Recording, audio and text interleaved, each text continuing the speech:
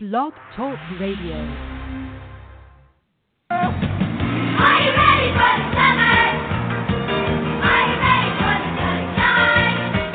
Are you ready for the bread and beans, the apple trees, and a whole lot of food? Are you ready for the summer?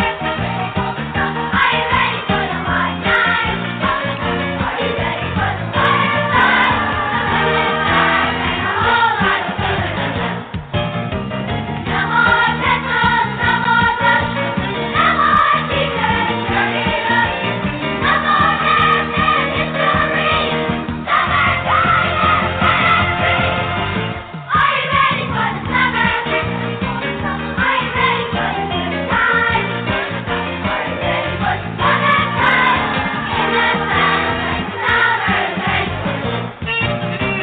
No more. Yeah, summer, when the heat is on, the sun is bright, the movies are terrible, and the kids won't shut up around the neighborhood. The heat All right. is on, bugga, bugga, bugga, get on the street, woo-hoo, 'cause the heat is on, da-na-na-na-na, da-na-na-na-na, da-na-na-na-na, whoa, oh, whoa, oh, da-na-na. Yeah, it's going to be one of those shows, ladies and gentlemen. This is the Radulich and Broadcasting Network Movie Review Podcast. I am Robert Winfree, purveyor of misery, rain on your parade, ants at your picnic, the National Park Ranger who prevents you from base jumping off of El Cap. I don't know. Whatever stupid thing you want to do that you think you should be allowed to do regardless of risk, consequence, or validity, I'm the guy who says, no, you're an idiot. That's what I bring to the table for these things. Now, fortunately, I do have an opposite. The yin to my yang, the tails to my heads. I run out of appropriate analogies. But the man peanut who butter to brings... your jelly, the ham to your burger. Sorry, go ahead. Yeah, you see, I disagree with at least one of those. I keep stealing lines from Friday, and that's my favorite line. Yo, I got nothing that matches in this house. Peanut butter, no jelly, ham, no burger. Go on. Yeah, because, Chris Tucker was such a great, glorious, and fondly remembered cultural icon. I'm bored, and I'm tired of you waiting to introduce me. So here's the problem. So He's Mark Radulich, and he brings all the joy, the happiness, the defense, and... Well, I imagine his children will disown him many years from now when they listen back to this and realize he defended some of the things he's defended publicly, but such is a bridge to be crossed and burned at the appropriate time. How you doing, Mark? Well, it's funny you mentioned that because I came home and I saw that Red Letter Media had done a review. They've changed up their format somewhat. It used to be everything was half in the bag unless it was a Mr. Plinkett review. Now they've actually started a separate review show for older movies. So they did one for Independence Day. They did one for Escape from New York. And today they uploaded, or I happened to notice they had uploaded one for Ghostbusters, which is just sort of a Siskel and Ebert type setup. It's two chairs with a curtain in the background, sort of a black backdrop, very very plain. And they review these old movies whenever the remake is coming out or something. So like I said, Independence Day, Ghostbusters. And I went to go put it on, and my daughter comes to me. She's like, "Can we watch?" I happen to have said 2 minutes before that my wife and I have come to the agreement that as hard as I try, we're never going to be Willy Waffles. We're in this niche right now. We're in this sort of concentric circle, and we can't seem to break out of it. But I said maybe next year will be the year. Maybe next year will be the year that the Radulich and Broadcasting Network will be the Willy Waffle, and we'll start to really get some, turn some heads, get some listeners. And not that we don't love the current listeners, but we want millions more of you. And she's like, no, we're just not those people. We're not the people who get lucky and find the magic formula to become internet famous. And I said, that's probably true. And I said, the trick is, I'm going somewhere with this. The trick is, I got to get on movie fights from Screen Junkies. I got to go to Los Angeles. I got to get on an episode of Movie Fights because then I can plug the network, people will see me, and I will become, the whole network will instantly blow up, right? Because they'll see me on Movie Fights, which is seen by like millions of people. My daughter hears me say the words Movie Fights, and she goes, "Can we watch Movie Fights?" And my wife starts to tell me, she's like, "Yeah, basically anything that you do in terms of watching stuff on the internet, she's now into because she's found the way that that's the way to connect with you. Anything movie related, anything internet related, anything video games, she's like, that's my in to be close to my dad." And I said, boy, I better appreciate that while it lasts, because it's not going to last forever. So I made her watch the Red Letter Media review of Ghostbusters. But the point of all of that is none of it matters. What really matters here is that June 2nd of next year, my birthday, we had a problem that I solved today, this being July of 2016, and that was that Wonder Woman and Bad Boys 3 were coming out on the same day. And I had a crisis of consideration, a crisis of choice, Robert Winfree. I said, what are we going to do here? Because I know we have to review Wonder Woman as part of the Warner Brothers DC Cinematic Universe. We have to. It is a mandate that the Radulich and Broadcasting Network review the new Wonder Woman. Yes, I got the memo.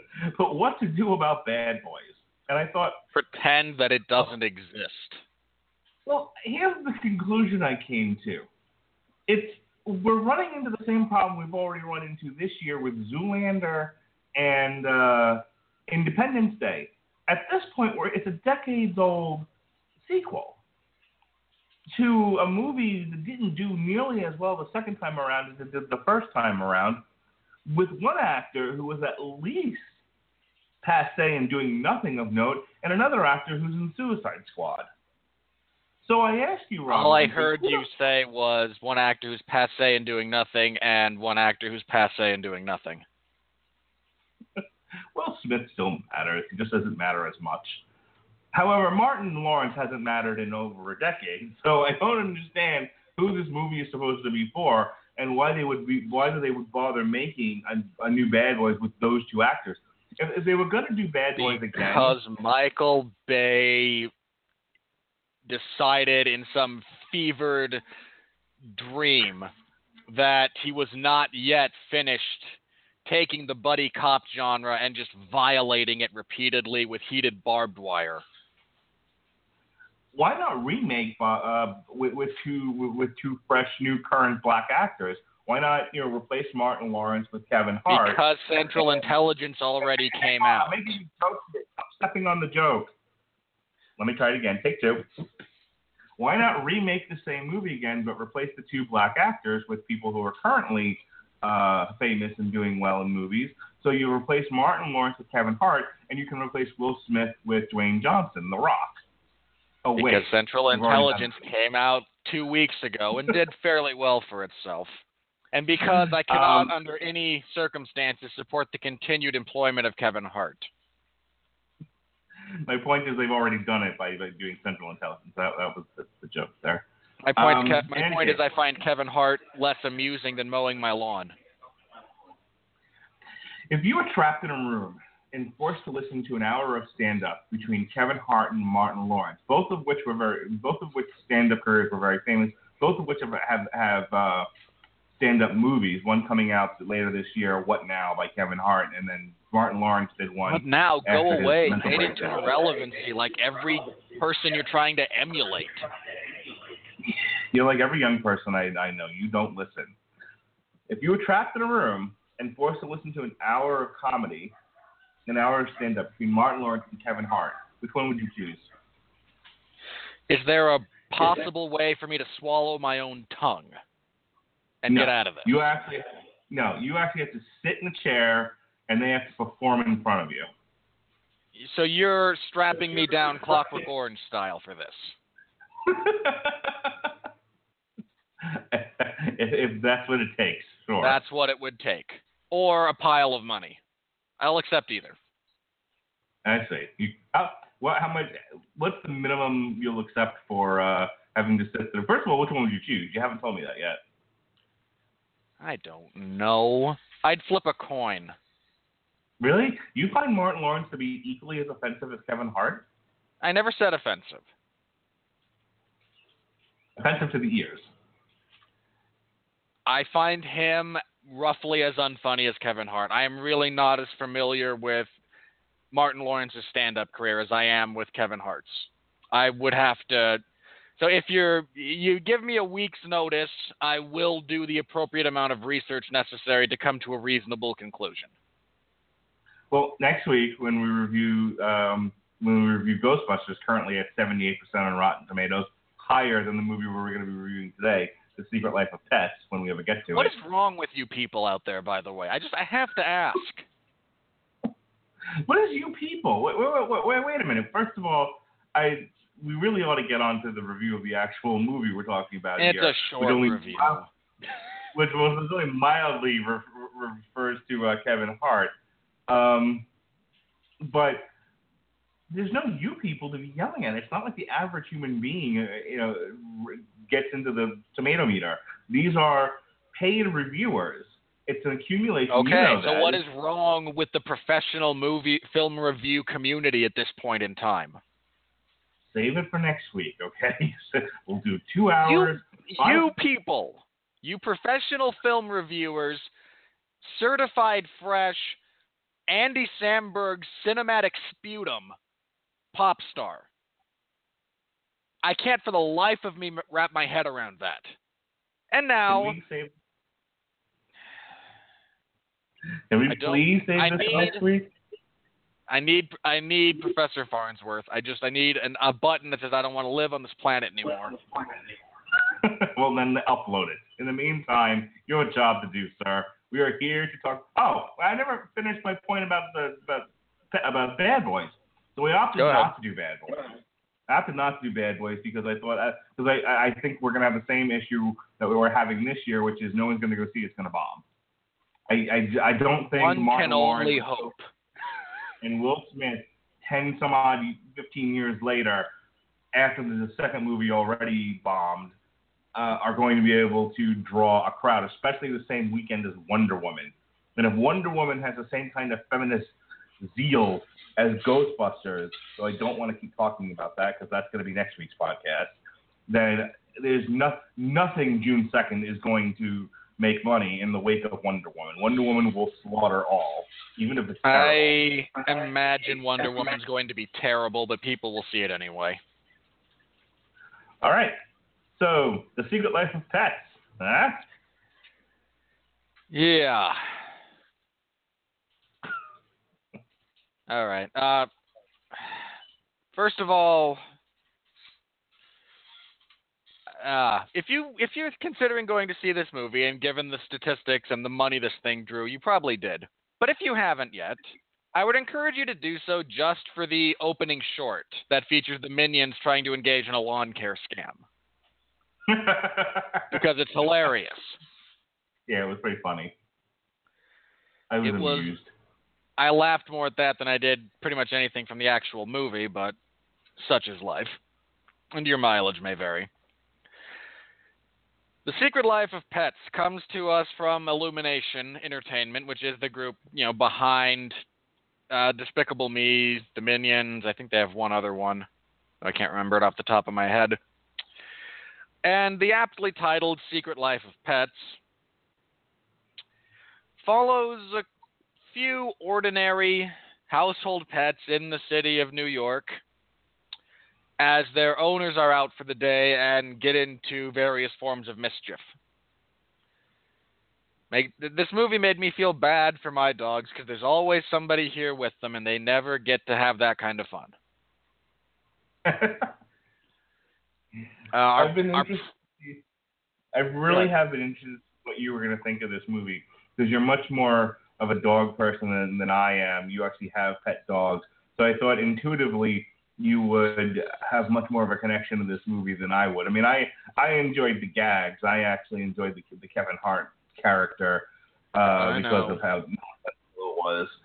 But as far as, the actual, a lot of the reviews on Rotten Tomatoes ended with, and I went home and hugged my dog or my cat or whatever. So I was curious to see you robot, how you felt about it. So I'll be interested to hear that once you're done with your synopsis. All right, our protagonist for this is a terrier by the name of Max, voiced by Louis C.K., who is probably legitimately one of the funniest stand-up acts going right now. And his affection for his owner... Oh, what was her name? Hang on, I will look it up. Katie. That's right. Took me a minute. I went somewhere else with the K. He is a very happy dog. He is very devoted, and like most dogs, he can't tell time. So whenever his owner leaves, he is despondent and unsure of exactly what has transpired. And I imagine, I don't know how many dogs actually just sit in front of the door all day waiting for their owners to come back, but I imagine it's a relatively small percentage. We are also introduced to our supporting cast of characters, the dog from across the street, Gidget, who has a crush on Max, the morbidly obese cat, Chloe, who eats everything and is a slightly less sinister version of the cat that lives here. Because seriously, the cat, my youngest brother's cat, he's old, his back hurts, but he still goes out and gets into fights whenever he feels another cat is encroaching on his territory. And he has the upper body strength of a small ox. His other two friends, Mel the pug, and I have no experience with pugs, but if anyone out there does, I would love to know how accurate a depiction that is. There is a dachshund. And, there's a hamster or a guinea pig that runs around through the air ducts trying to find his way home. He got lost. And there's a bird, a little parakeet. And Max is quite happy with his world. And then it gets upended by the introduction of a very large, very assertive dog named Duke. Things go off the rails relatively quickly. In fact, the majority of this film takes place over a single 12-hour period, probably less. And I, once again, have to tell myself that I know that's not how these things work, but it's a kid's movie. Kindly relax. Max attempts to frame Duke for trashing the apartment in an effort to convince Katie that he's a bad dog and should be returned whence he came from so that their love can remain pure. While they are being walked that day by the dog walker, Duke and Max get into it. They get ambushed by a massive pack of feral cats who remove their collars, and then they are subsequently apprehended by animal control.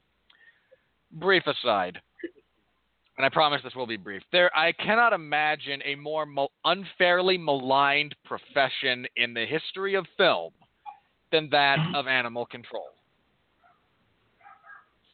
Because nobody likes the dog catcher. I feel so bad for those people being poorly represented on film. Anyway, they are captured with, there's another dog in there, I believe I can't tell what kind he is, but that dog is then rescued by Kevin Hart's evil bunny, who gets entirely too much screen time. The little one note. He's just crazy. There's not a whole lot there. Get on with anyway, it. they break out the other dog because he is part of their movement, the Flushed Pets Society. All the pets that you've ever discarded or thrown away have now congregated in the sewers of New York City and are ineffectually plotting to overthrow humanity, which is fine. They are Max and Duke convince them to take them with them. This goes poorly once they realize they're domesticated. In the chase, they inadvertently kill a viper of some variety. It's never specified, but it certainly is a viper. It is crushed horribly and somewhat hilariously, repeatedly. The bunny and his cohort swear revenge, because it's what you do, you see.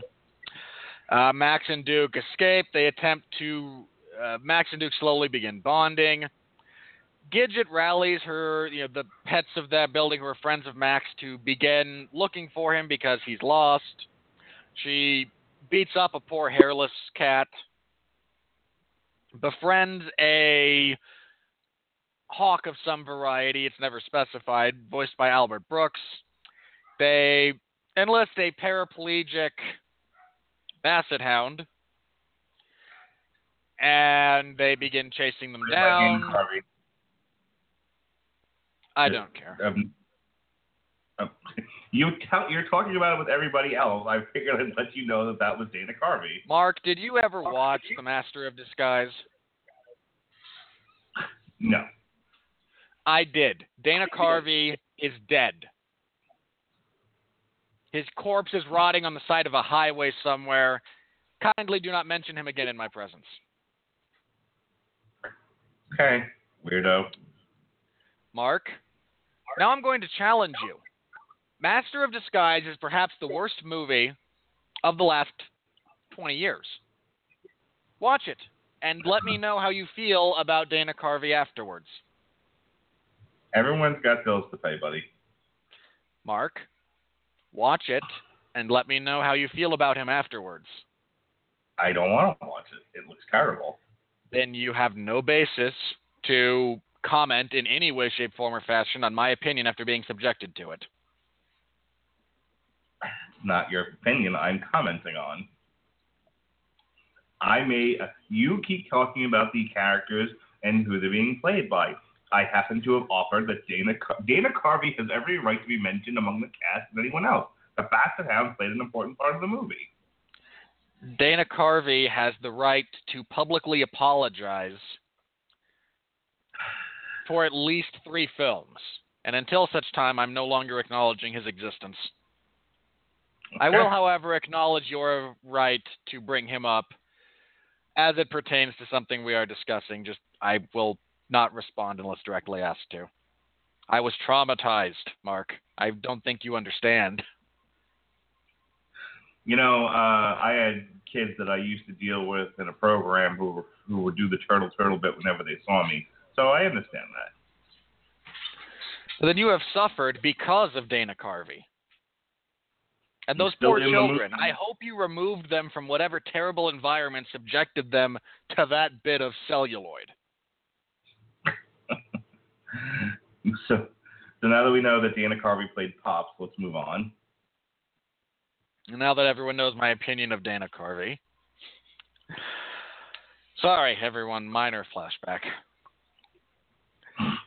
They begin looking for them. They stumble across the Flushed Pet Society as they're plotting revenge. That goes badly. They wind up escaping.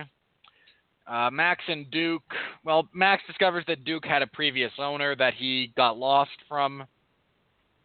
So in an effort to both help Duke out and slightly self-servingly get him out of the house and return his life to its idyllic splendor, they decide that we should go see your owner. If you never got, if he thinks you're lost, he wants to have you back. He needs to know what happened, like you do. I mean, really, if you've ever had a pet go missing, it's stomach churning.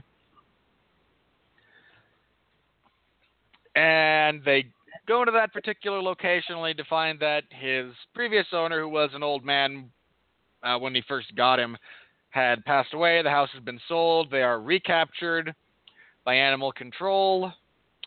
They are then chased by now the Flushed Pet Society. They engage in a brawl.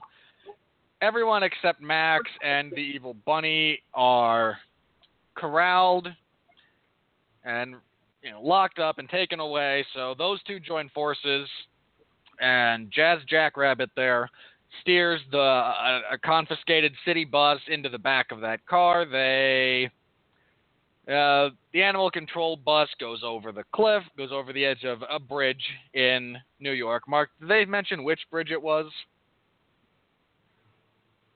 Judging from the fact that it looked like they lived in Midtown, and I think at some point they end up heading towards Queens. Brooklyn is apparently across the Bay River, whatever, from them. It's probably the Brooklyn Bridge. Okay. From the look of it, from what I remember of the Brooklyn Bridge, I would say it's the Brooklyn Bridge. Then we will go with that for the purposes of this discussion. Anyone out there who wants to call and yell at me and say, no, it's the George Washington Bridge or the whatever bridge, I freely accept the criticism. Well, if it's downtown, it's one of two bridges. It's the Brooklyn Bridge or it's the Manhattan Bridge. If it's uptown, or going towards Harlem, then it's the George. Then it's I won't say it's not the George Washington Bridge. There's another bridge that connects Queens to Manhattan. And God, I'm a bad New Yorker. I don't remember what the name of it is. Keep going. I'm going to yell and scream at you when I find it. Okay. Duly noted. As this car, kind of hangs up in some scaffolding, the poor little bunny, he's evil. Why would you ever feel bad for him? Max drags him from the wreckage of the bus. However, all the Flush Pet Society... What was that? Okay, random echo there. I apologize. The Flush Pet Society finds them... Okay. By the way, I believe it's the Queensboro Bridge. Okay. That connects Queens to Manhattan. You realize Benjamin J. Cologne is going to send you a very angry note about your failed understanding of New York geography despite having lived there. What's funny is I actually used to have all this stuff memorized because I was constantly going in and out of New York. In fact, my father and I talked about that today, that apparently they've changed the parking rules for the Long Island Railroad on Long Island. So him and my mother couldn't, who are currently in New York, couldn't park the car at the Long Island Railroad and ended up going somewhere else rather than into the city to go see a play. I guess it was what they were going to do. And I said, you pansy, why don't you just drive you're rich, just drive into the damn city and go park in a garage somewhere. Spend the $50 to $100 it is to park your car in a New York City garage and go do it that way. And he was like, well, I don't drive into the city. I'm like, what do you mean you don't drive into the city? I used to drive in all the time. He's like, nope, I didn't drive in the entire time I lived in New York, and I'm not driving in now. And I'm like, pansy. I used to drive in all the time. It's clearly worked for him up to this point. People should be brave and take on new challenges, like driving into New York City and spending a small portion. I just really have to wonder why New York has not tried to use that as their tagline for tourists. And I can only imagine it's because of the body count that tourists account for within that particular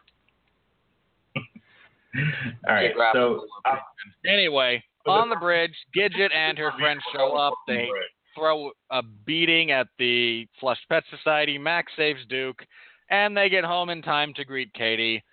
Max develops feelings for Gidget, who confesses hers for him. They are happy. The bunny gets picked up by a cute little girl. Why would you pick up an evil bunny? It just doesn't make sense. Well, she doesn't know it's evil.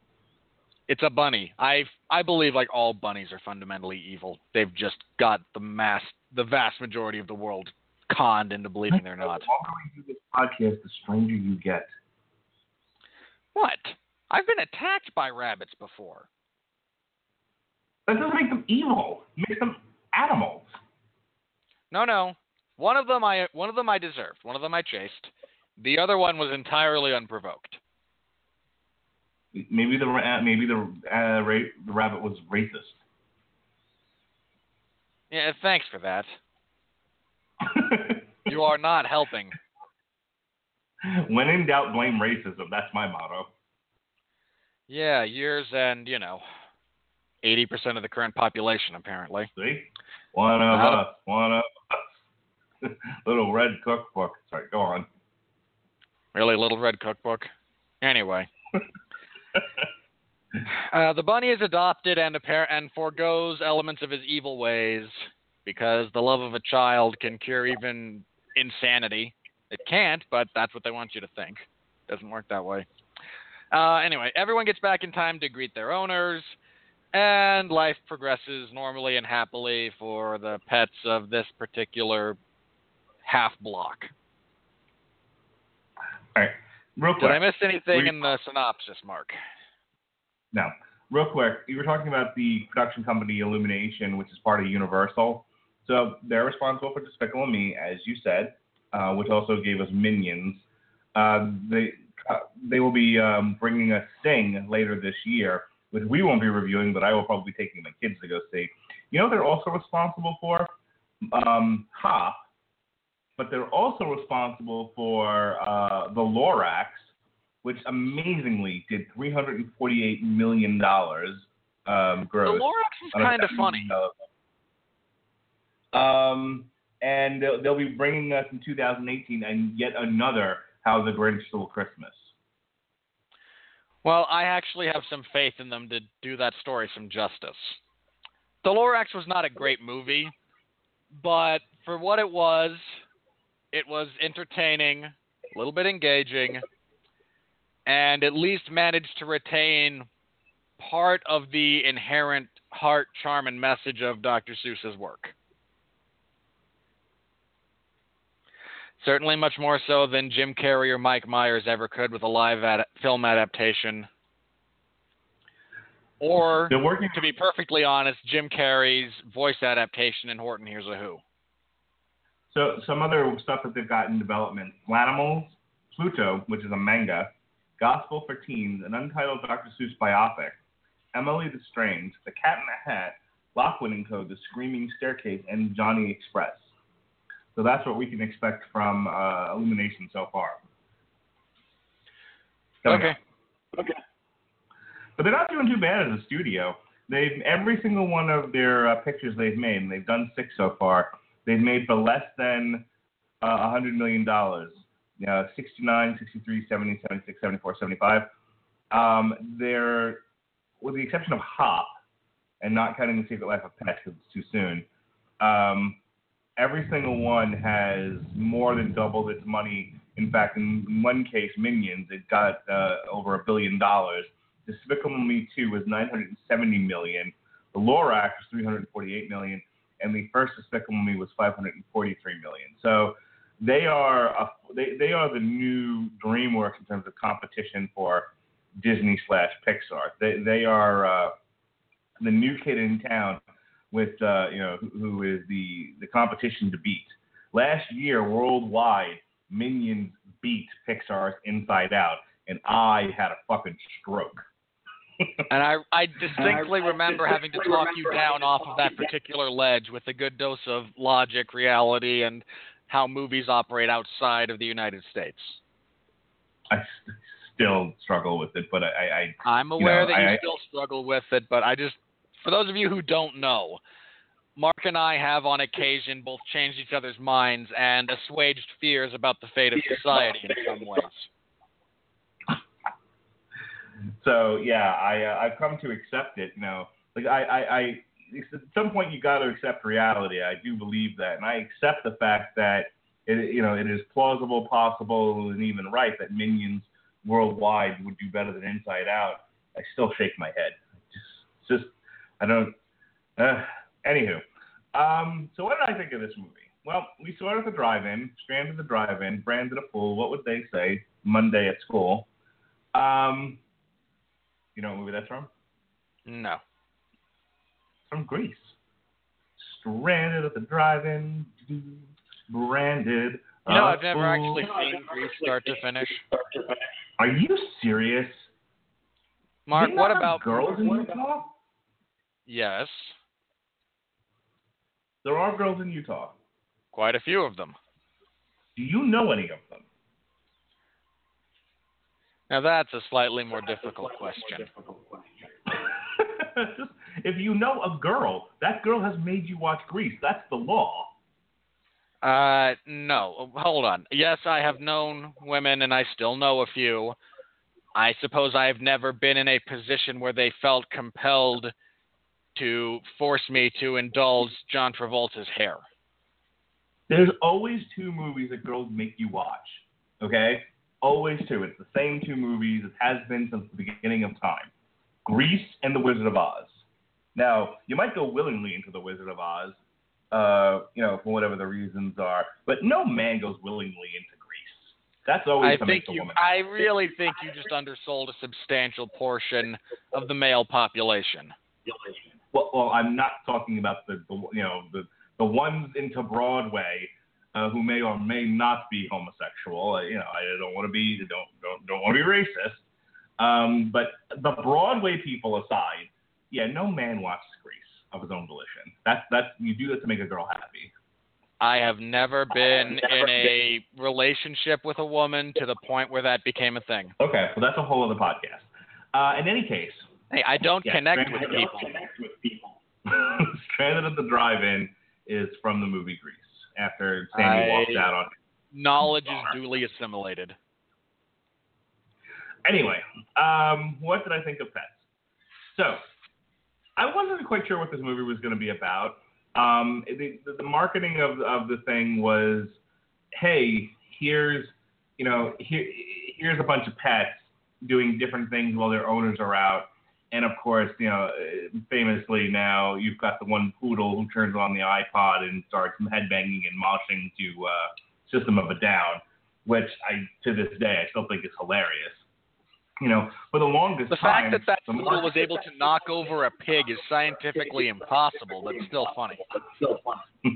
For the longest time, as they were advertising this thing, the marketing focused actually on Chloe. You would have thought the movie was about her because they do the bit where she's trying to struggle not to eat the turkey and then faints when she sees the cake. They don't actually focus on Max at all, and they don't bring Duke in. They didn't bring Duke into the marketing until much later on. As they got closer to the actual release of the film, and they started releasing full trailers. And then even then, a lot of it focused more on Kevin Hart and his plans. These are all my plans laid out. I love that line. You do a terrible Kevin Hart. Whatever. My plans is all right here. They're all laid out. So I liked the movie. I didn't laugh as hard as I thought I would. That doesn't mean it was a bad movie. I thought the movie kept my interest. It kept the interest of my daughter. My son is a whole other story. But for an 8:45 movie at the drive-in, the kids did as well as could be expected. I found not the Louis C.K. character or even Eric Stonestreet's Duke funny. I thought the supporting cast around them were hilarious. I thought Gidget's character, oh gosh, who played Gidget? I will find out. Make your point. I got Jenny Slate's Gidget makes the movie, especially at the end when she starts beating up all the discarded pets. When she's slapping the shit out of her beating up that hairless cat. That's pretty funny. Yeah. So she makes the movie for me. Albert Brooks as the Hawk, especially at the beginning when they first introduced that character. That whole exchange between him and Gidget. Come closer to the dark and foreboding shed. I howled. I was laughing so hard. That was very good. Where are you? I'm inside this dark and foreboding shed. Oh, okay. Come closer. Over that pile of bones. Okay, pile of bones. Right. Got it. Now take off the hood. Okay, here we go, friend. From the trailer, I wasn't sure what to make of the Kevin Hart character, but whatever your thoughts about him were, this is me, and I thought he was hilarious. I was afraid they were going to overplay him and that he was going to be too sticky. Not sticky, but sticky. And I actually thought they used him well as a foil for Max and Duke. And I thought, to a degree, he was almost a sympathetic character.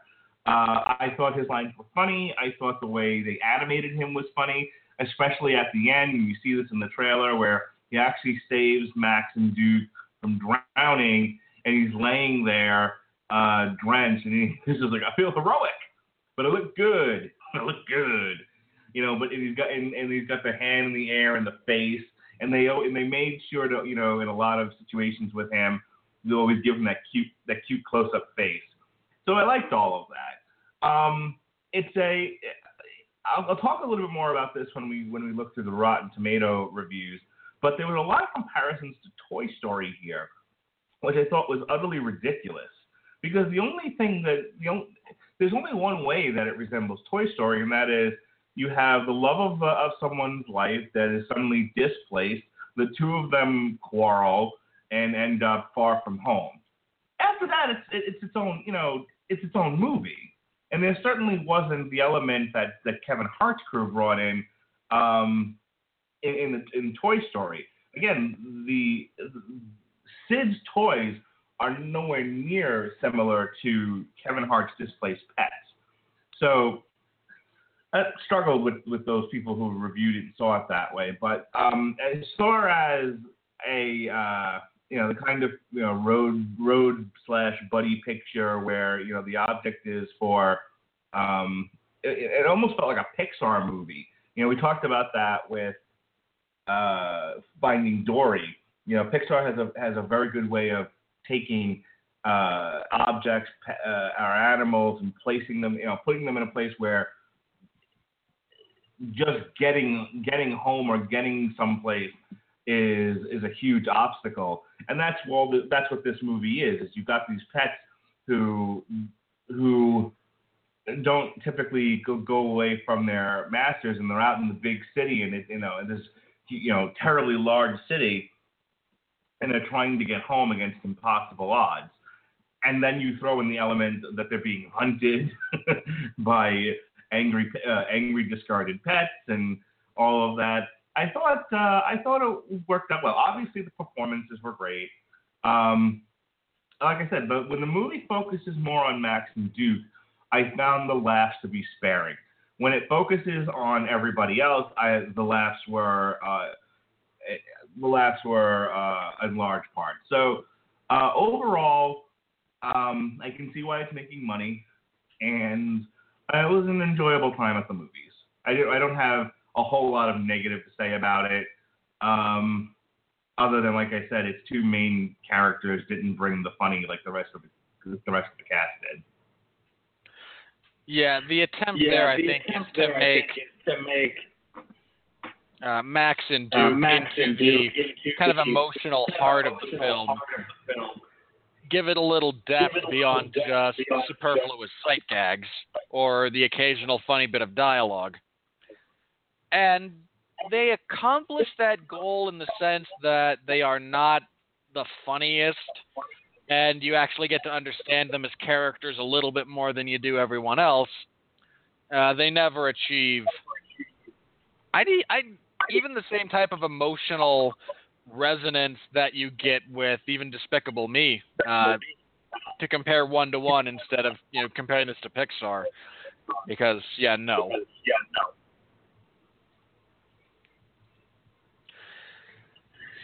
I laughed. There were some pretty good gags in there. As kind of a dog person, I thought they did a good job of kind of capturing within the different breeds some of the different aspects of their personalities, very generally, but still amusingly. Chloe was funny because despite being horribly obese, she still behaves like a cat. As your friend, I don't care about you or your problems. Yes, that's very cat. That's a cat. Cats are like that. Very cat. I really felt like the writers did, much like with the Pixar folks. It's like they sat amongst the animals, and looked at them and studied them and said, okay, let's do an honest representation of how these animals behave. So we talked about like the seal gag in Finding Dory. And watching them behave in real life, they behave the same way in the comic, in the cartoon. I got that sense here too, that despite the silly things like a rabbit stealing a bus, which, by the way, you talk about the summer of overstuffed movies and themes resonating throughout one movie after another. Is it now like a rule that in cartoons animals have to steal cars? Jesus Christ. The second movie in a row. Still funny, but, listen, Pixar, Illumination, DreamWorks, anyone out there, stop having your characters steal cars. If I see in the next Charlie Brown movie he steals, a Lamborghini or some shit, I'm going to be really pissed. No more. It was funny twice. Don't do it anymore, though. Driving like an animal. But yeah, I felt that I felt that one of the things that works in the movie's favor, one of the sort of the natural humor of the movie is all the characters acted like the animals that they are. What did you think of the Viper scene? Because I tell you what, that actually gave, as an adult male, that actually gave me some goosebumps. I was a little, I know historically I'm not a big fan of horror, but even that, I thought that was a bit intense. Mark, it's not to do with horror as a genre, so much as it is you don't like being scared. Well, I'll tell you, a one-fanged viper, bearing its fang at you, getting ready to bite Max, I was on the edge of my seat. And you were just 20, 30 minutes ago criticizing your father for not being brave, but... Whatever, I drive into the city. I park my car in Brooklyn. No sleep too, baby. Yeah, because, Brooklyn's clearly still the murder capital of the world with all the hipsters. Where I used to park my car at the time that I was doing it ain't Williamsburg, bitch. Talking about Oceanside. Talking about Brownsville. Yeah. Talking about the pink houses. Where you at? None of that has any frame of reference for me. People listening to this going, yeah, I'm with you, brother. Those are all terrible places. I will accept your testimony given my lack of evidence to the contrary. I used to be in all the projects, kid. When I worked for a foster home. When I worked for a foster care company back in 2001 to 2004, I used to go into all the projects. Have black kids walk up to me like, "Who are you?" "I'm a social worker," and they would yell, I tell you, someone's baby is about to get snatched. But it wasn't that kind of social worker. I occasionally criticize you for living in Florida because I think Bugs Bunny had it right. Those of you who don't know, there's a very famous Looney Tunes bit where Bugs Bunny saws the state of Florida off of the United States of America and lets it drift down towards South America or Africa. Whatever it intersects first. However, if you had the internal constitution to brave anything approaching the foster care system or the child protective services or any social service really in New York City for that period of time, you have earned your early retirement such as it is, and I will ameliorate my resultant criticism thereof. Woohoo! You hear that, folks? He's ameliorating. Yes, I am. All right, anything else about the movie itself? Because I got nothing here. Not really. Hang on, I asked you about the Viper scene. You chose to call me a pansy, so, speak on it. It was an effective scene that placed the primary characters in a degree of jeopardy and scared two of the kids sitting behind me. I mean, did it bother me? No. I have internal constitution and an inability to separate myself and simply enjoy a movie. I am pathologically analyzing whether or not this character is actually in danger based on what I know of the film, not within its own world, but of the film craft, of the star, of the type of movie it is. It's one of the reasons I had no sympathy or fear for Chris Pratt in Jurassic World when he was stalked, because I know he's not dying. Right. Consequently, I mean, I laughed when all the things kept falling on it. All right. Yeah, that was funny. Very, very. Speaking of Bugs Bunny, it was very Looney Tunes-esque. The picture looks good. I mean, Illumination / Universal do a great job of creating very, very pretty cartoons. I thought this was fine. They do have a slightly weird animation style. I mean, Groot or whatever the hell his name is, Gru from Despicable Me is drawn very sharply. but all the kids are very rounded. All the humans in this were very rounded. The pets themselves looked fine. Nothing looked too weird or out of place or unfamiliar or, I think they did a better job of capturing the look of the animals than they did the humans. But overall, I thought they captured the spirit of New York in the animation and the look of the animals. Any thoughts on the look of the film? No, I agree with you. Animating humans is always a tricky business because if you can't go photorealistic, then you shouldn't try, first of all. If you attempt that level of clarity with animation and you fail, it looks abhorrent. It's terrible. Even to a non-CGI snob, such as I'm a CGI snob. Anyone who's listened to these knows that. But even to the average film goer, poorly animated humans, and bear in mind, when I say poorly, I mean out of sync with their world, or your reach exceeding your grasp in terms of both technology and animation ability, it doesn't look good. The humans that Illumination does at least maintain an internal I cannot speak that word. Vermicelitude within their own world that exists for them. And yeah, they're a little bit odd. They're disproportionate.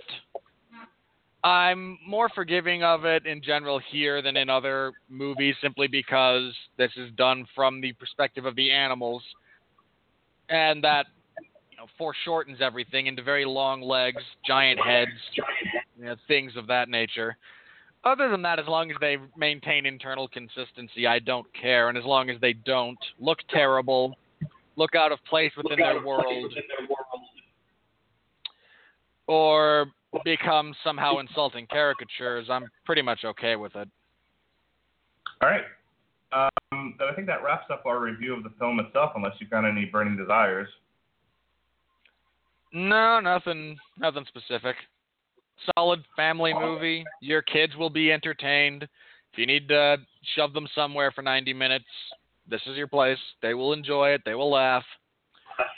There's nothing especially memorable about it, but so what? It's making money and people are enjoying it. Really, what more do you need out of a film like this?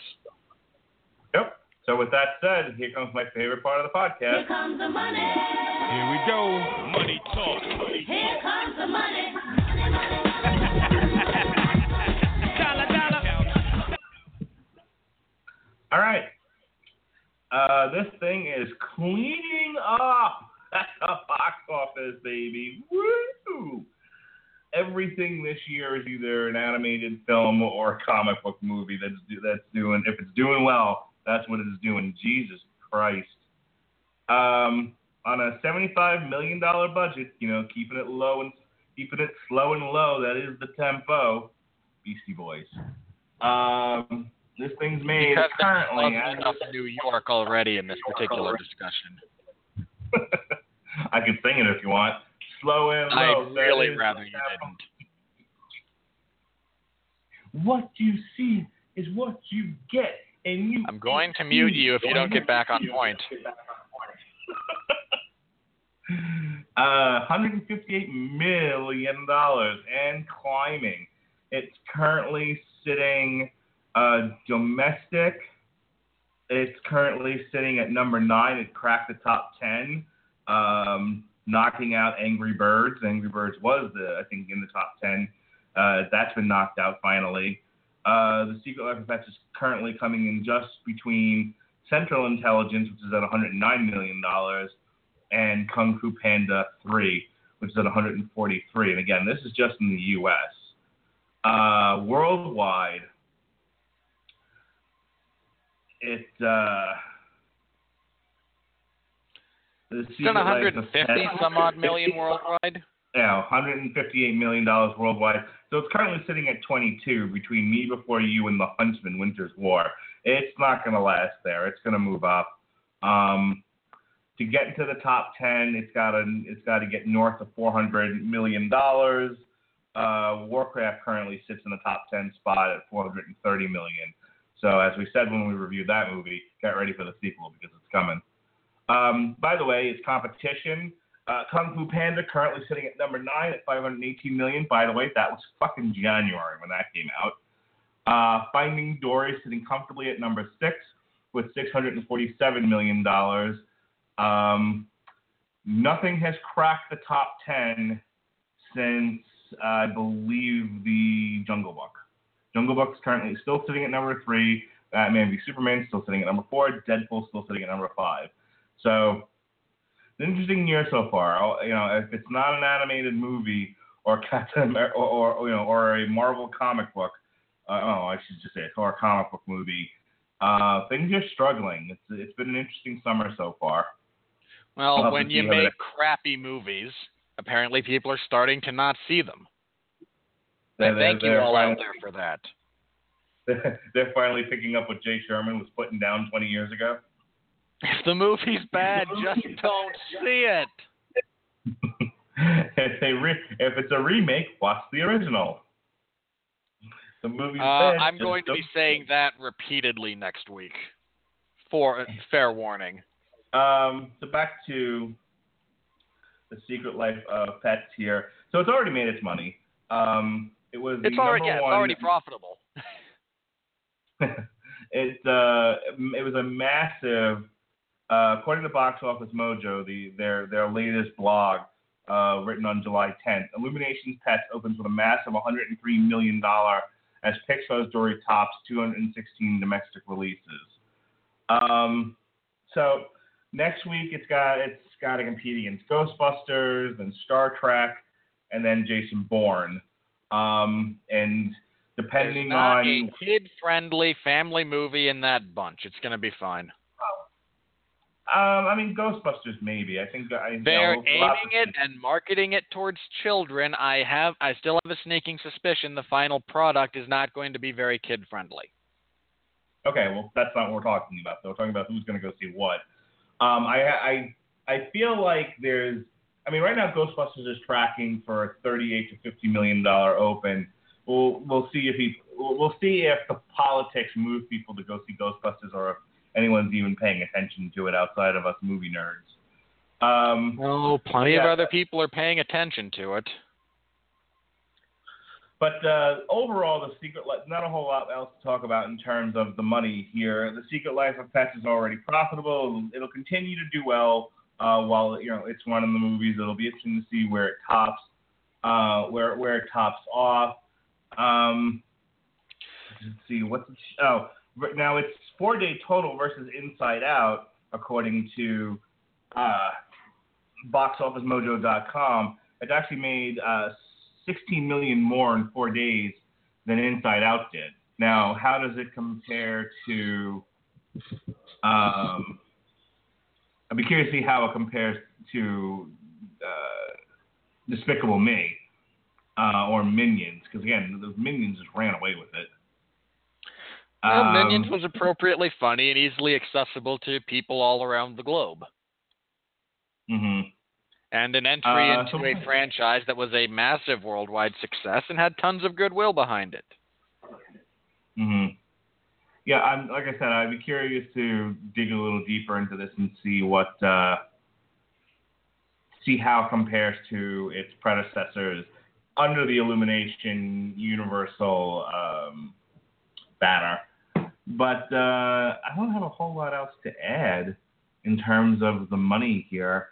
Like I said, next week is Ghostbusters, Cafe Society, and Equal. So, it's basically its only competitor is Ghostbusters. Now, July 22nd, that's actually something to talk about here. It's got to compete with Blue Sky's Ice Age Collision Course, which has been heavily marketed. That's got a trailer going in almost everything I've seen this past summer and some things I saw earlier in the year. The Ice Age is a very popular franchise with the kids. They keep cranking out these movies for some odd reason. Well, they keep making them because they keep making money, despite the fact that inevitably they're all going to die. I was going to say the fact that the movies aren't very good, but all that too. So in Only 2 the weeks, first one was any good. So in 2 weeks, The Secret Life of Pets is not only going to have to go up against Ghostbusters in its second week, but it'll be going up against another kid-friendly movie in Ice Age and Star Trek. July 29th. But Star Trek is. I don't think the Star Trek's going to do well. July 29th, it's got no competition. Everything is for adults. You've got Bad Moms, which my wife wants to go see. It actually looks pretty funny.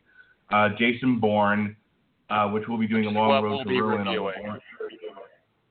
Yes, which we'll be reviewing Jason Bourne, and we'll be doing a long road to ruin that week on the Bourne trilogy. Then there's Gleason, Indignation, and Into the Forest. Those are all in limited release. Now, August 5th, again, kid-friendly, depending on how old your kid is. Suicide Squad comes out, and it's PG-13. So if you've got your tweens out there who are into the old Harley Quinn, I'm sure that's going to do well, and people are going to go see it. But if you've got youngins, I really hope. I don't know. I'm conflicted on Suicide Squad. I watched the first trailer. Was not terribly impressed with any of it. However, I acknowledge what they were trying to do with the film, how they were trying to promote it. They were going with a specific kind of, darker. I mean, darker even than the sensibilities of Batman v Superman, which is fine. And they appeared to be going in a much more kind of serious, gritty realism way with it. Now, I don't think that's a successful model, but that's how they were promoting it. Then over the last, week and a half, it's been nothing but them blasting it with upbeat classic rock songs behind it, trying to sell it as kind of more comedy. If that movie has anything approaching the identity crisis in execution that it has in marketing, it's going to fail miserably. I don't know. I think it's going to...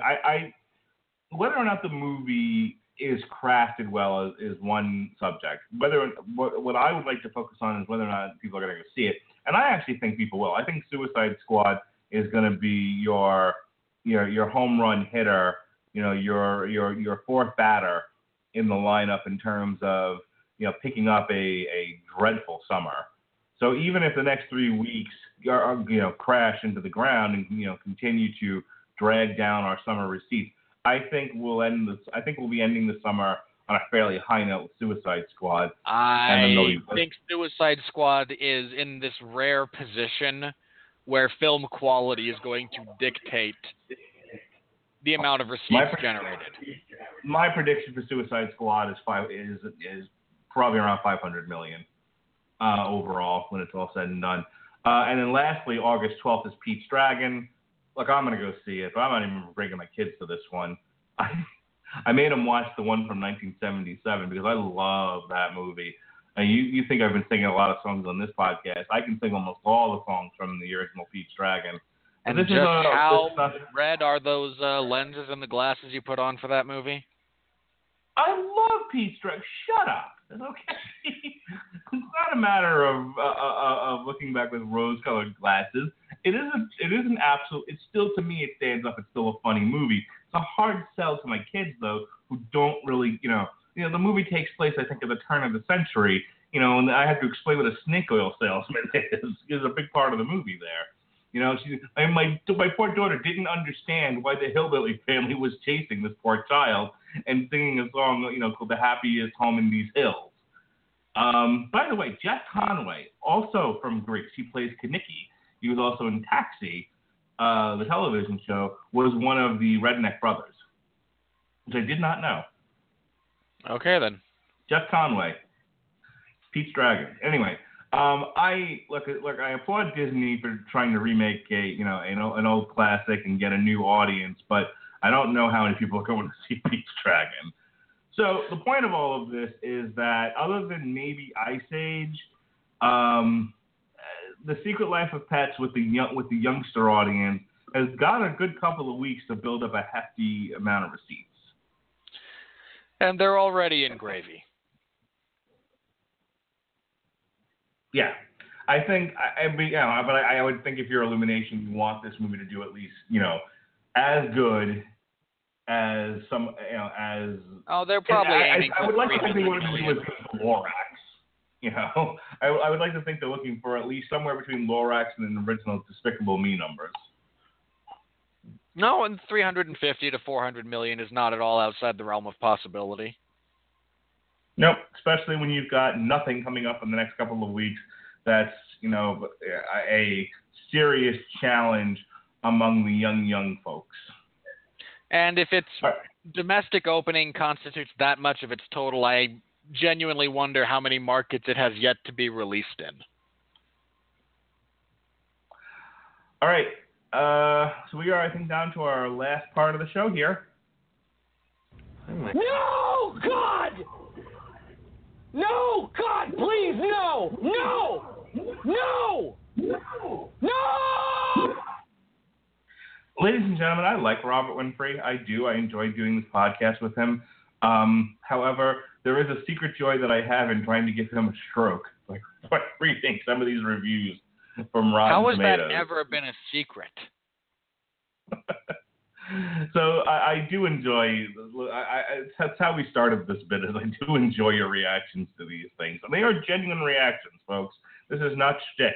This is a poor man trying to, just grasping at what in the hell is wrong with this world. For those, we also do not go over this beforehand. We know there's this bit coming, but he does not tell me beforehand what he's going to read. He does not link me any of these reviews. This is simply my off-the-cuff response to whatever stimulus is put in front of me here. Okay. Are you ready? No, but I think it's that time anyway. First, let me ask you, before I read you this one, what did are you a fan of the Toy Story movies? Yes, that's the single greatest trilogy put to film. Well, according to Matt Goldberg of Collider, The Secret Life of Pets is a rehated remake of Toy Story and Toy Story 2, minus Pixar's cleverness and warmth. It usually goes for the laziest, most obvious path possible. Yeah, kind of like your reviews. Dude, he gave it a half a star out of 5. Look, if you're that desperate to make a connection to try and justify your perspective with your audience, you should at least aim at something of a commensurate level. This is not Toy Story. Not everything about objects or entities, pets or otherwise, that we don't normally ascribe this degree of sentience to, suddenly given them for the purposes of entertainment, is a rehash of Toy Story. Toy Story's not even that original. You think the concept of toys that come to life when you're not in the room was born out of Pixar? Or or a man feeling unloved and doing battle with his competitor, the new suitor? Yeah, look, I love the Toy Story franchise. They combined a couple of elements very nicely, but in terms of originality, you've said this frequently, and I tend to agree with it. There are only so many original stories, and they all, between Sophocles and Shakespeare, that's about it. All right. Jacob Aller of the Film School Rejects. Nothing in the rulebook says dog movies can't be boring. I now know why you work with a bunch of people who self-style themselves rejects, and it's because you actually got that letter, not because you're attempting to be edgy. This is not a boring movie. Boring is a subjective criticism. Mark and I have yelled about this in the past. If you were bored by it, by all means say so. I was bored. Perfectly valid. Valid perspective. You can give personal reasoning behind it that is perfectly valid. Ascribing objectivity to that sentiment requires a consensus of people that you simply do not have in this particular case. To be perfectly honest, there's only a handful of movies that are generally recognized as being boring. Statistical outliers notwithstanding. And where does he even get the notion that dog movies can't... has anyone floated that theory? I'm going to be perfectly honest. The first time I saw All Dogs Go to Heaven, I was bored to tears. You're gonna want some more time with the next few of these, okay? Okay. I am prepared. Al Alexander of the Patriot Ledger. The best thing about The Secret Life of Pets is that it's better than Minions. But that's like saying Zika is a step up from E. coli. I'm going to go get a drink. I'll be back in about 20 minutes. You won't need 20 minutes. I'm not entirely sure I even want to dignify this Drek with a response. Oh, please do. I want to get a drink. All right, you get a drink and tell me when you're back. Okay, first of all, the notion that this is better than Minions. Let's discuss how exactly you arrived at that particular conclusion. What is your criteria? Is this a slightly more cohesive and streamlined story? Yeah, sure. I'll give you that. I don't think it's as funny. And given that these movies are intended to generate laughs, there's a perfectly valid argument that says a failure to generate them constitutes an inferior film. Ergo, Minions is a better film. That's not necessarily the argument I subscribe to personally, but it's a valid perspective, and one that I have used in the past, quite frankly, when attempting to differentiate quality, when all I have to go on is, well, which one did I laugh at more? It's a valid way to address that.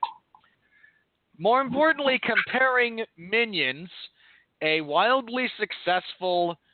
Since you all critics, mind you, love throwing around this phrase, I'm going to go ahead and appropriate it just to cram your nose in it.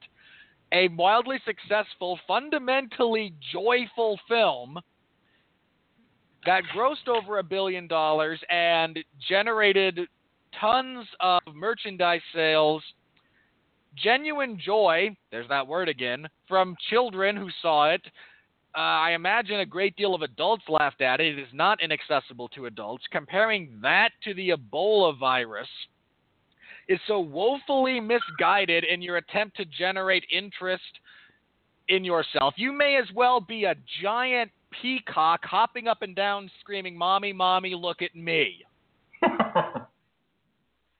I'm back. Your words do not deserve to be read or addressed further. You should return whatever paycheck you collect, however pitiful it is, and rethink every decision you have ever made throughout the course of your life to this point. Well, if you like that, you'll love this. I think I used most of my best material there. So I said before that, I lament the fact that I think we do a really good podcast, but we seem to travel in the same numbers week to week, some more, some less. And we haven't quite had that breakout moment where, we get the rush of millions of people coming to the site each week. And I said the one way to do that would be to get on something that is popular and be able to promote the site. Well, I have to believe that this person, that's how that happened. That I don't think anyone knew who the hell Chris Stuckman was. Of ChrisStuckman.com, Collider, and formerly and has been a contender on Movie Fights any number of times before he was on Movie Fights. Because I sure as hell didn't know who the hell he was. And I've actually watched his reviews. It's basically him, single camera, sitting in front of his DVDs and toys, talking about a movie for about 20 minutes. But unlike us, where we pick the tentpole of the week, he reviews everything. Like, he reviewed Norm of the North. That's how deep he goes. Well, I ain't got that kind of time or money. Well, Chris Stuckman, who up until this point, I was, he was my target. I want to be like Chris Stuckman. I don't know if I want to be like him anymore. Because I just want his numbers. Because here's what he says, Mr. Winfree. He says, The Secret Life of Pets is a beat for beat recreation of Toy Story. Okay, hang on. I need to repair the artery in my brain that just ruptured. Give me a minute. A beat for beat recreation of Toy Story. This incompetent lackwit had the temerity to put that out there into the world. Not drawing a general comparison, which while I find flawed in many ways, I understand why people make that connection. I genuinely do. Toy Story was a lot of people's first exposure to that style of filmmaking, to that style of storytelling. Fair enough. You go with what you know when creating analogies. I understand. I disagree, but I understand. Beat for beat, huh? You mean to tell me I could sit down, play these two movies next to each other, and they hit the same emotional points at the same moments throughout the creation of their films? The characters serve the same purpose, have the same arc. For God's sake, the fundamental character of Duke is diametrically opposed to an oblivious, borderline schizophrenic... I can't even think of the right word. That's how fried my brain suddenly became. Delusional character played in the case of Buzz Lightyear. You're going to tell me that a big, dumb, lumbering dog who just wants to be loved and was traumatized through an experience at an animal shelter is the same as a character who fundamentally believes he is a space ranger with a mission from Star Command to prevent galactic calamity. That's what you're saying to me here. That is what you typed and put out into the world, put your byline by, and planted your flag on that hill and said, I'm prepared to die on this one. Well, good for you. I am more than prepared to slaughter you on it. You want to draw general comparisons? Fine. I accept the notion that you are unable to reach beyond the realm of your own personal experiences into actual research and conclusions that you make on your own and desperately latch onto something in an attempt to lampoon this while praising something that is universally loved. To then make the claim that the same thing is a beat-for-beat fundamental remake of said property is so deeply and fundamentally erroneous. I've mentioned this before on this podcast. The concept of shame in our current society is lost. We have a bunch of morons out there running around under the delusion that because it's their opinion and their feeling, it is therefore right, it is therefore objective, and they never have to defend it or explain it. And you all should not only be made to listen to it, but made to acknowledge its validity, which is a fundamental flaw on many, many levels. That is felonious reasoning, fallacious reasoning. Anyone with an ounce of logic can tell you that. And now you have taken that perspective, nth degree. You have outed yourself as a fundamental moron when it comes to analysis and drawing conclusions from anything beyond your first thought. You are a toddler in this realm who just goes, ow, fire's hot. So all things that look like fire must therefore be hot. I am embarrassed that I devoted this much time and energy to justifying your existence, even if it is just to point out what a deeply flawed joke of a writer you are. Go play in traffic. His review of The Secret Life of Pets, currently on YouTube, has 280,000 views in 6 days. People, why? Why do you do this? Why do you allow these morons who have brightly painted faces or smeared themselves in feces jumping up and down naked in the middle of the street with a bullhorn crying, please pay attention to me, I demand validation? Why? Why? Do you agree with him? Is that where we have arrived at now? That this individual has developed a 200,000 plus following of sycophants who just blindly accept whatever he says. What in the world is wrong with us? We have to move on. All right, I'm done. Never bring that individual up on this show again. I don't think I can take it. Who, Chris Stuckman? Whatever. You don't want me to bring up now and forever, I will refer to him as Douche McBag and insist you do the same. We're talking about Chris Stuckman, right? Douche McBag. Okay. I just want to make sure you don't want me to bring up Chris Stuckman again. Mr. Douche McBag has a pizza waiting for him that's getting cold that he needs to claim at the front office. Jonathan W. Hickman of the Newman Times Herald. Pets aren't minions. The ever-expanding cast of characters and outlandish action set pieces feel forced and overly familiar. Okay. Two things. Keep this short.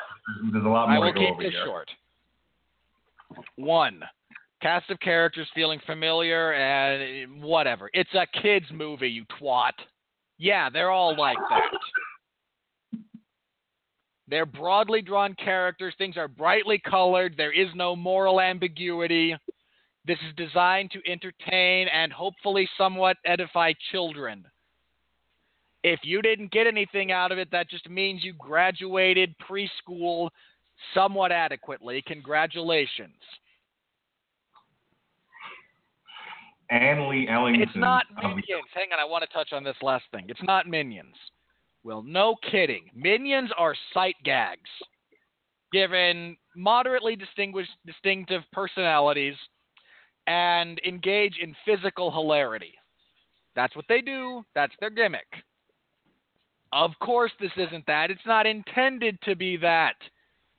Otherwise it would be Minions too. What did you go into this expecting? What preconceived bias were you unable to adequately turn off for the purposes of reviewing this movie? Your answer lies in the next review. Anne Lee Ellingson of LA Biz. There's no there. No political or social analogy. And with this reliance on the familiar villainous animal control as a plot device, no creative world building. Oh. Okay. See previous rant about this being a children's movie. All right? Now, I fully understand that a children's movie does not have to be stupid. Does not have to be pandering. What great social commentary are you looking for here? I would really love to know what you, anonymous, well, not anonymous, but you reviewer lady, would have done differently to elevate this to the level of social commentary. Would you like the animal control people to be investigated for excessive force when apprehending wild creatures? Do you want the parakeet to start a hashtag about Pet Lives Matter? What are you asking for here? Okay, I'll agree that animal control is overly vilified in children's film. I completely agree with that. That's a valid point. Okay, but hang on. Realistically, what else is out there that a domesticated pet that suddenly goes outside of its home and has to deal with obstacles? How many are there? I mean, especially in a city environment, how many are out there that if you and I are writing a script about animals lost in the big city and we need to create obstacles, but we're not going to use animal control, what's left? I don't know. I genuinely do not know. If that's the perspective you are adopting, that's like saying if we're going to cast a drug dealer as our protagonist, I wonder what his opposing force is going to be. No, oh my God, no. Walter White was only opposed by other drug dealers and the DEA. You failed to elevate your material. Why did you go with the tired old government law enforcement agency opposition hack to someone who's breaking the law? All right. Joe Morgenstern of the Wall Street Journal, top critic. A movie in which things happen from one second to the next with no particular logic to no discernible effect. Oh, wow. Did he watch the same movie as us? I'm assuming this particular hack simply has a series of pre-written movie reviews that he copies and pastes with maybe a word replacement program to substitute the movie title into. So do you have the Wall Street? He gets a paycheck from the Wall Street Journal, a respected paper. I mean, this isn't Willie Waffles here or ChrisStuckman.com.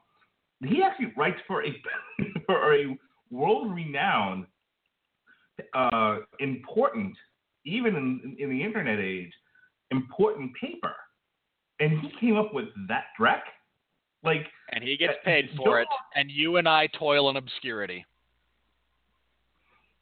I think that's the worst part about this whole segment. is when we realize just how bad it is out there. All right, moving this along. Alyssa Wilkinson of Chris. If you wish to remain a respected publication, fire that man. Yeah, he only looks about 107 years old from his picture. Fire him for cause. This review constitutes justifiable reason for the termination of employment relative to his contractually obligated duties to you. He just fundamentally was wrong on every conceivable level about something you pay him to do. This is the rough equivalent of,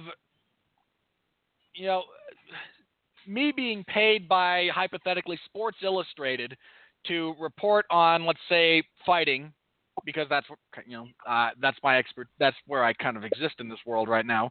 And I come away from UFC 200 saying Mark Hunt beat Brock Lesnar. You could not be more wrong if you tried. All right, Alyssa Wilkinson of Christianity Today. You won't feel anything at all. Wait, there's more. Just rub your temples. Rub them. No. There are no clever catchphrases. There is no message, meaning, or moral. Nobody even makes a speech about believing in yourself or the importance of friendship, those staples of children's entertainment. I guess Max and Duke learning to live together and love one another as brothers was too subtle for this woman to pick up on. Gidget's rallying speech about what a good influence Max has been for all of them. Sorry, Chloe. Yeah, it was Chloe who actually gave that speech. I assume this particular individual finds miracles from heaven to be on the subtle side of message and symbolism.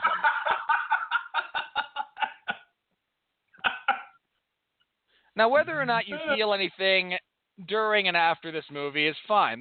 What affects you emotionally is whatever affects you emotionally. If you were not moved by any of this, fair play. I accept that. I'm half robot. Believe me, I understand. But no, there's no rousing speech. Well, I mean, there are speeches, but there's nothing rousing.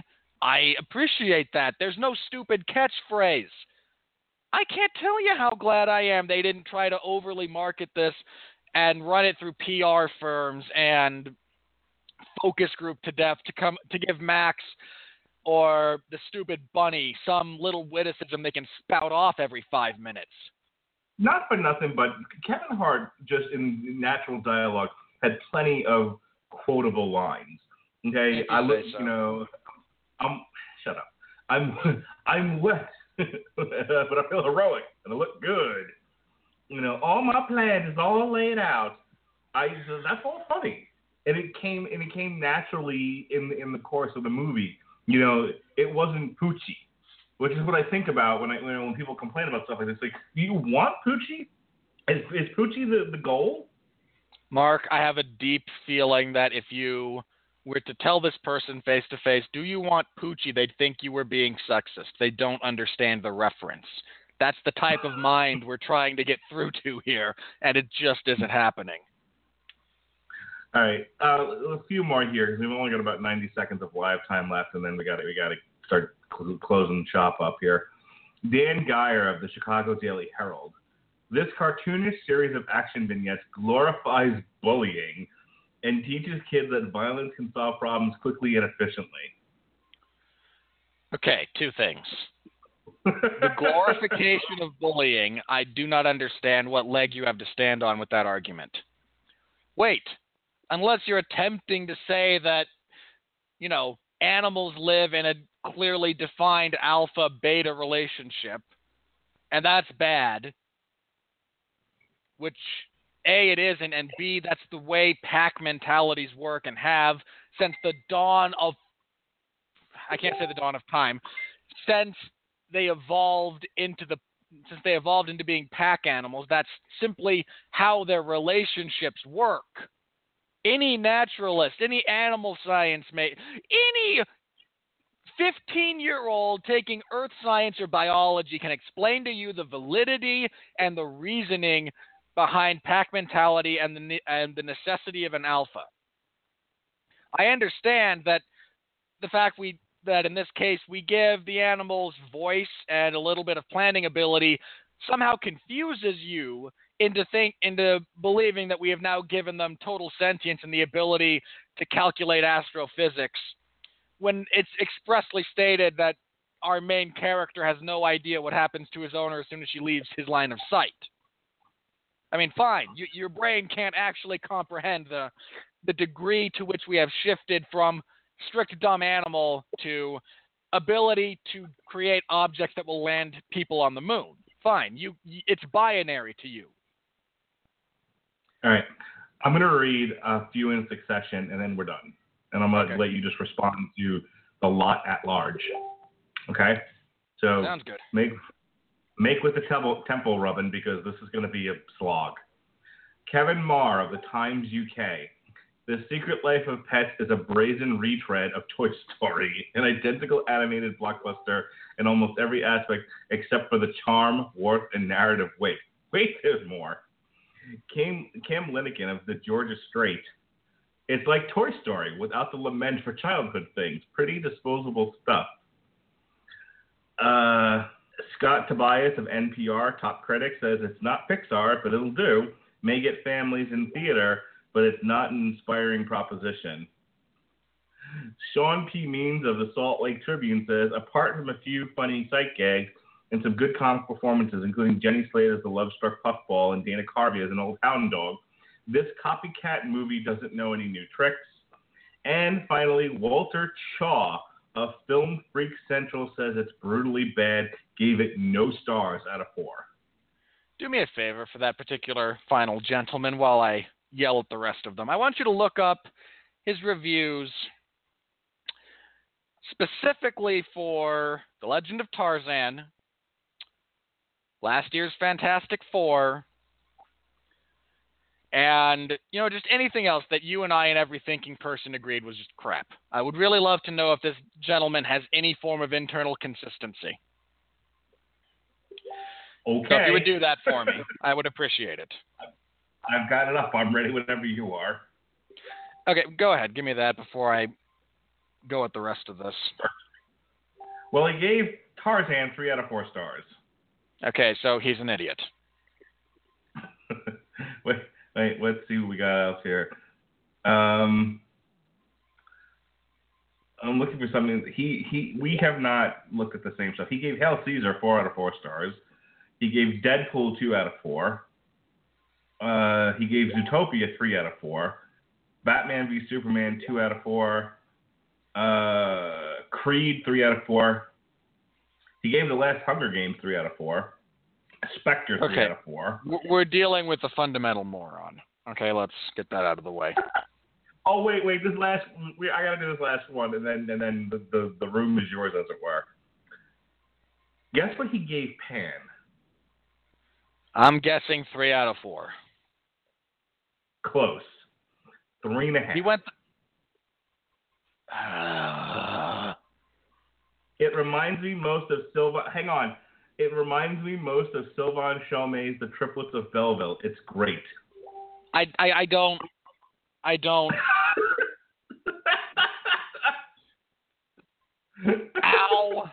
Hang on. I need to stab myself to regain mental clarity here. Give me a. Oh God! He only gave The Martian 2 stars. What? How is this person employed? Bloated. Okay. I gotta just get this out of the way. First of all, this last gentleman we're discussing is a moron. Straight. His criticism seems based entirely on how pretty he thinks the visuals are. And even then, the fact that he gave Pan that good of a review just speaks volumes to his incompetence on so many fundamental levels, I'd spend a week listing them all. The rest of you comparing this to Toy Story, I got to bring this up. Because as Mark was reading off that litany, it occurred to me I can yell at you for referencing Toy Story. But to what degree does that actually help you, bunch of morons?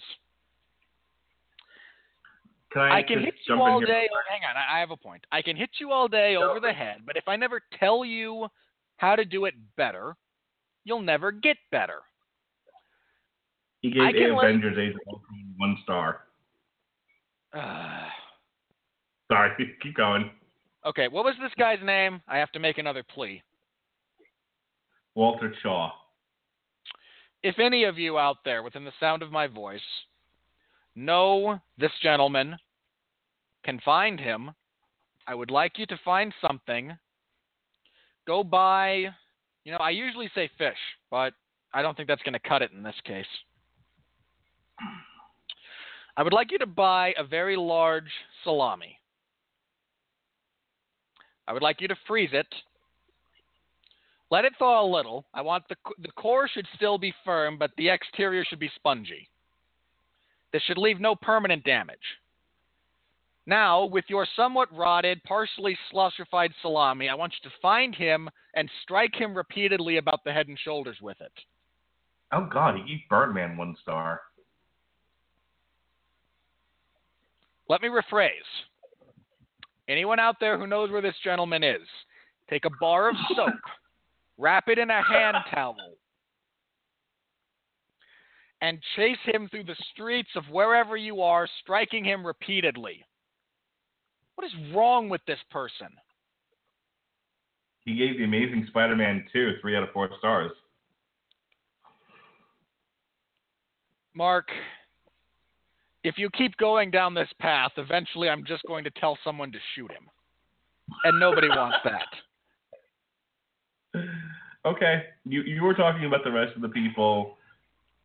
I'm just going to keep setting looking aside at this monumental waste of space, this chromosomally deficient human being who somehow has hired enough monkeys to bang repeatedly at his keyboard to form a semi-coherent thought that likely exceeds his own intellectual grasp. Putting all that aside, your point of comparison for a movie about pets lost in a city is another animated movie that is very different on several levels, and for some reason you all just passed over the 3, 4, or 5 made documented films about animals lost in cities. That just never crossed your mind, huh? You couldn't compare this to, for want of a better, okay, I know 101 Dalmatians doesn't deal with a lot of large cities, but you got 101 Dalmatians. You have the 2 Homeward Bound movies, which are much more similar to this in every way than Toy Story, apart from the fact that one is filmed live action and one is done with computers. You have, oh crap, what is it? I can't remember. There's another one that I had. There are movies that deal specifically with this subset of storytelling, this narrative device. Yet you ignored those in favor of attempting to make a disparaging remark about the film. You're as bad as all those people who compared Avatar to Fern Gully. Because rather than compare it to a good movie, which it deserves, like, say, Dances with Wolves, you attempted to demean, belittle, or remove the film in and of itself by going for hackneyed comparisons. He gave The Lone Ranger 3 out of 4 stars. Mark, I'm really trying not to request that our listeners find this man and commit some actual act of violence. And you just keep pushing.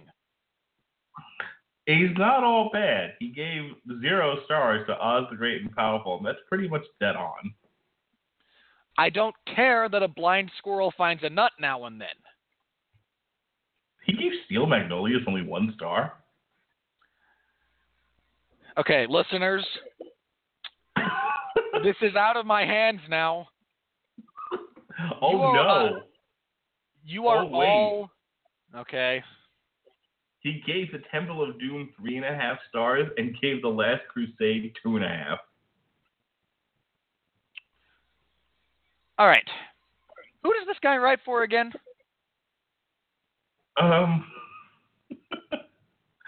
Well, his email is walter@filmfreakcentral.net, so I'm going to go with Film Freak Central.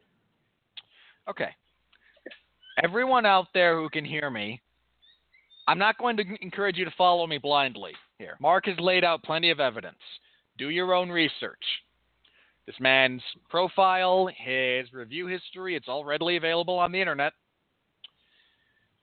Do your own research and decide for yourself if this is the type of human being that we as a society are better off with or without. He gave Star Wars Episode 3, Revenge of the Sith, 2 out of 4 stars, as well as The Lion King. Mark has laid out a terribly compelling case for all of you. You actually don't need independent research at this point. If you wish to confirm what he's saying, by all means do so. Write to these people. Let them know how deeply and fundamentally displeased you are with this person's employment. The first Lethal Weapon, 2 out of 4 stars. Oh, God. He gave The Dark Knight Rises 3.5 out of 4? I'm okay with that, actually. I'd go with 3 out of 4 personally, but that's just me. God, The Dark Knight Rises is such a mess. I didn't say it was... Again, had he gone 2 or 4, I think we'd have major issues, but I think that one falls within acceptable parameters. If you happen to know this individual, I encourage you quite strongly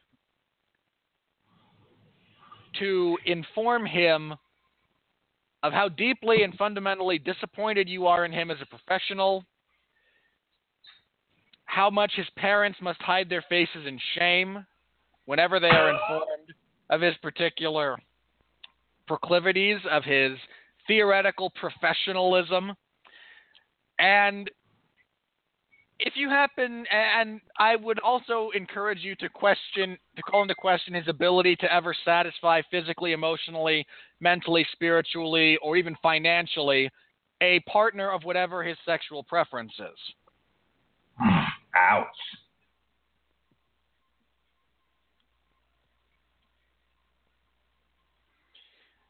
This is the type of human being who is so desperate for attention through this medium that they're almost contrary just to be contrary. And if by some small if they fall within the actual statistical outlier that is this inept, this incompetent, this much of a drain on everything that is good and right about civilized society, then the only recourse we have is to tell them that until shame kicks in. You see, shame is a good thing, actually. Shame is an internal feeling that lets you know what you're doing is wrong. You feel shame, you should correct something. Especially if it is all internal. Look, if you're dealing with shame because you were abused, whole different subject. That is not actual shame. That is not appropriate shame. You should not be ashamed of that. That is a whole other thing. Internal shame brought about by this massive fundamental cognitive dissonance, because on some level you know what a moron you are. Gotta stop you real quick. So, Toy Story. Shame used to inspire people to ritual suicide, and this person ought to consider reviving the practice. Toy Story, 2.5 out of 4 stars. Toy Story 2, 4 out of 4 stars. anyone driving a bus in the vicinity of this man, do not slow for him if he crosses in front of you. He gave the first Paranormal Activity 1 out of 4 stars. That's fine. I accept that found footage puts so many people off. It's fine. You can be stupid about that. No one who sees this man crossing the street should slow down if they're driving. Okay, this if is you're the a small last one. child, or you have Hang a on. small child and can get away with inciting them to do something that you couldn't get away with, give them a bag of feces and tell them to throw it at him. What kind of asshole gives The Blind Side 0 out of 4 stars? I don't even care for The Blind Side, and I know it's better than that. Yeah, that's what I mean. Like, if you have a large dog and you can train it to render this man prone and then defecate on his face, please do so. I think we're good here. I want this man to be harried by the stupidity that he has put forth into the world. Oh my God! He gave Waterworld 3 out of 4 stars. He gave Waterworld 3 out of 4. Yeah, and he said it was actually pretty good. By far one of the worst movies ever captured on film. Actually pretty good. Okay, if you're a roving band of teenagers hopped up on methamphetamine or bath salts, point yourself in his general direction first.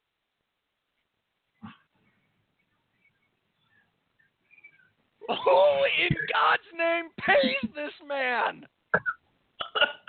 For almost 2 decades, this jackass has been paid to review film and has been so monumentally inept.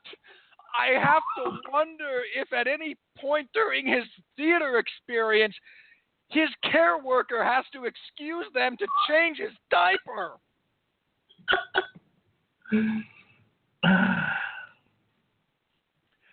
Now that I've given my family internal bleeding from holding in their response to all this. Walter Shaw agrees with the tomato meter 74% of the time. His reviews from any publication always count towards the tomato meter because this critic is a tomato meter approved critic.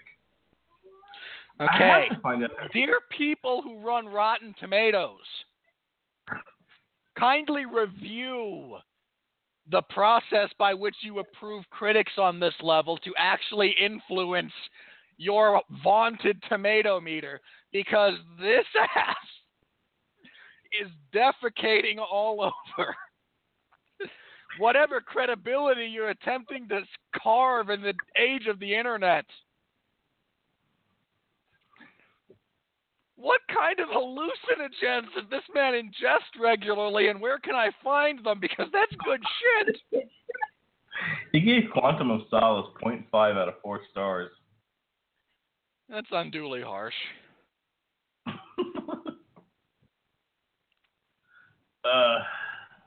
Wow. I mean, some of these, you would agree with. I think he gave one of the Transformers movies like 0 stars. I'm sure you're right there with him on that. Depends on which one. Wait, which one? I need to know which one to know whether or not this is a defensible position. Oh, I'd have to go back and look. But he gave Madagascar Escape to Africa 0.5 out of 4. You see, again, I think that's overly harsh, and I'm not terribly fond of those movies. Mark? Top Gun, 1 out of 4 stars. Well, if he's a homophobe, sure, he doesn't like Top Gun. The Incredible Hulk 2008, 0.5? Oh, Jesus. I'm closer to with him on that one than not. Okay, final bit. Guys, if you know this person, please non-violently confront him about his idiocy.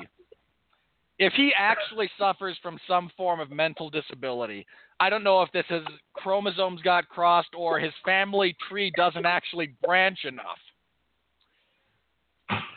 whatever sad state of affairs led to this human being like this, if it is at all within the realm of his ability to control, you need to lob water balloons that are the kind of water balloons Mark might get thrown at him in prison.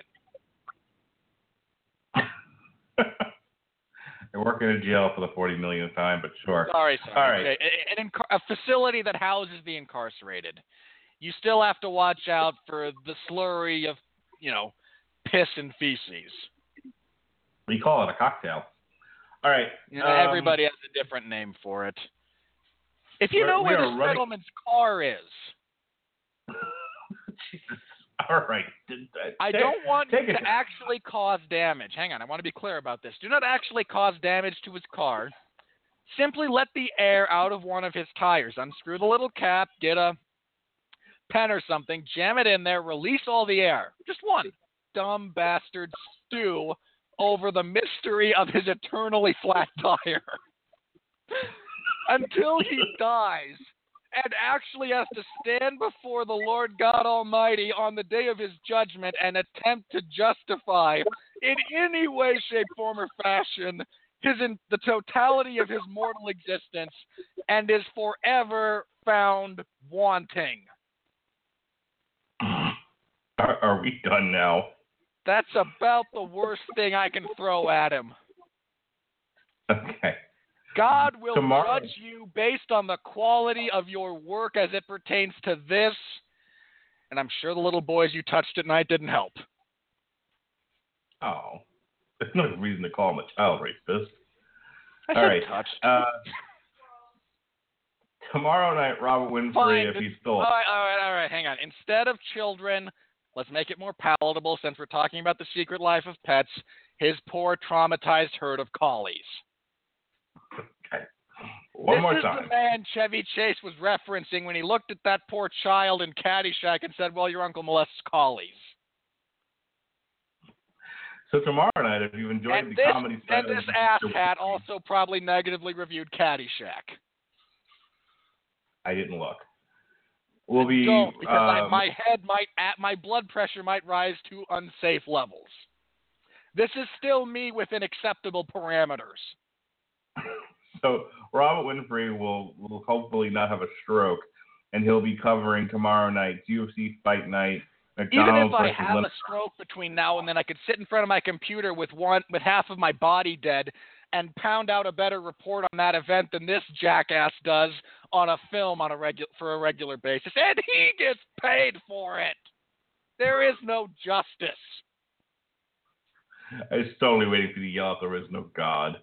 Anyway, that's where I have not converted to atheism. I absolutely will not say there is no God. God exists. God's pretty awesome. Unfortunately, he has to sit back and let us make our own choices that include the existence due to some faulty prophylactic that spawned this poor bastard. I'm going to get through this if it kills me. I'm done. I'm done. I swear I'm done. Take a breath. Someone in your house, get Robert Winfree a towel. I don't need a towel. I'm good. I'm done. I have water right here. I have reduced those within the sound of my voice to tears. I'm good. So, the reason why we reviewed the movie tonight instead of our usual Wednesday night is because, as I said, Robert Winfree will be covering a UFC event for 411mania.com.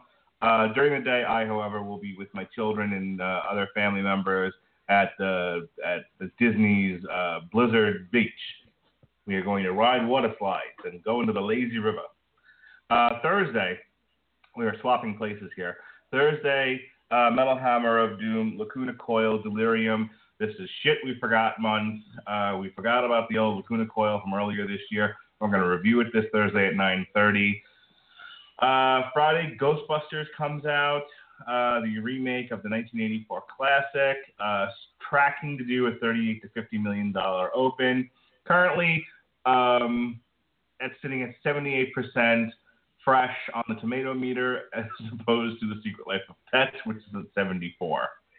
Just handle that.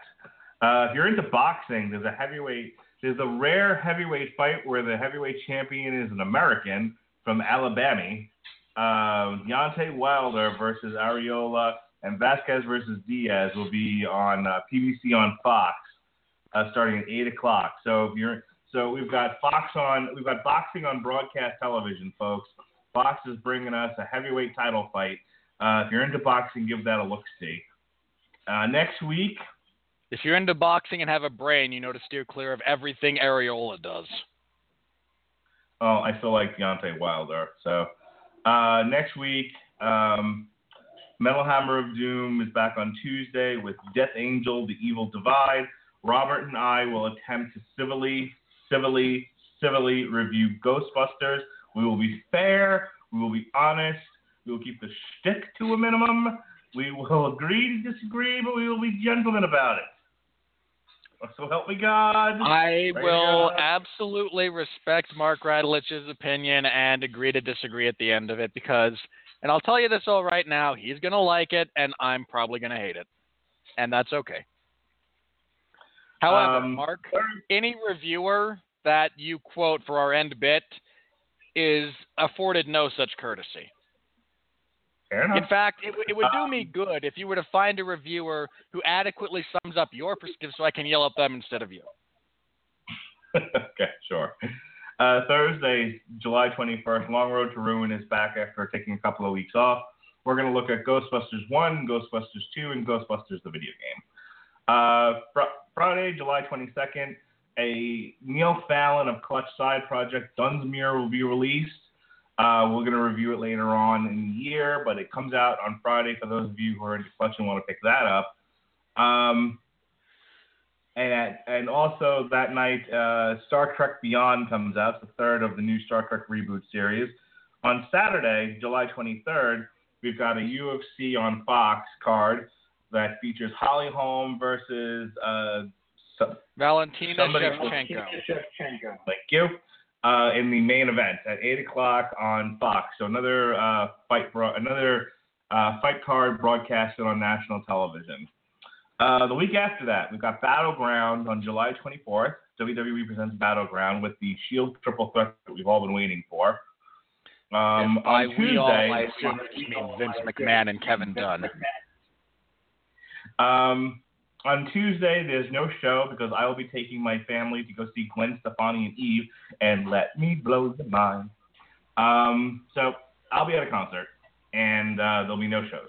However, we'll be back on July 27th to review Star Trek Beyond, and then Metal Hammer of Doom will be doing a show on Thursday. We'll be looking at Witherscape, The Northern Sanctuary.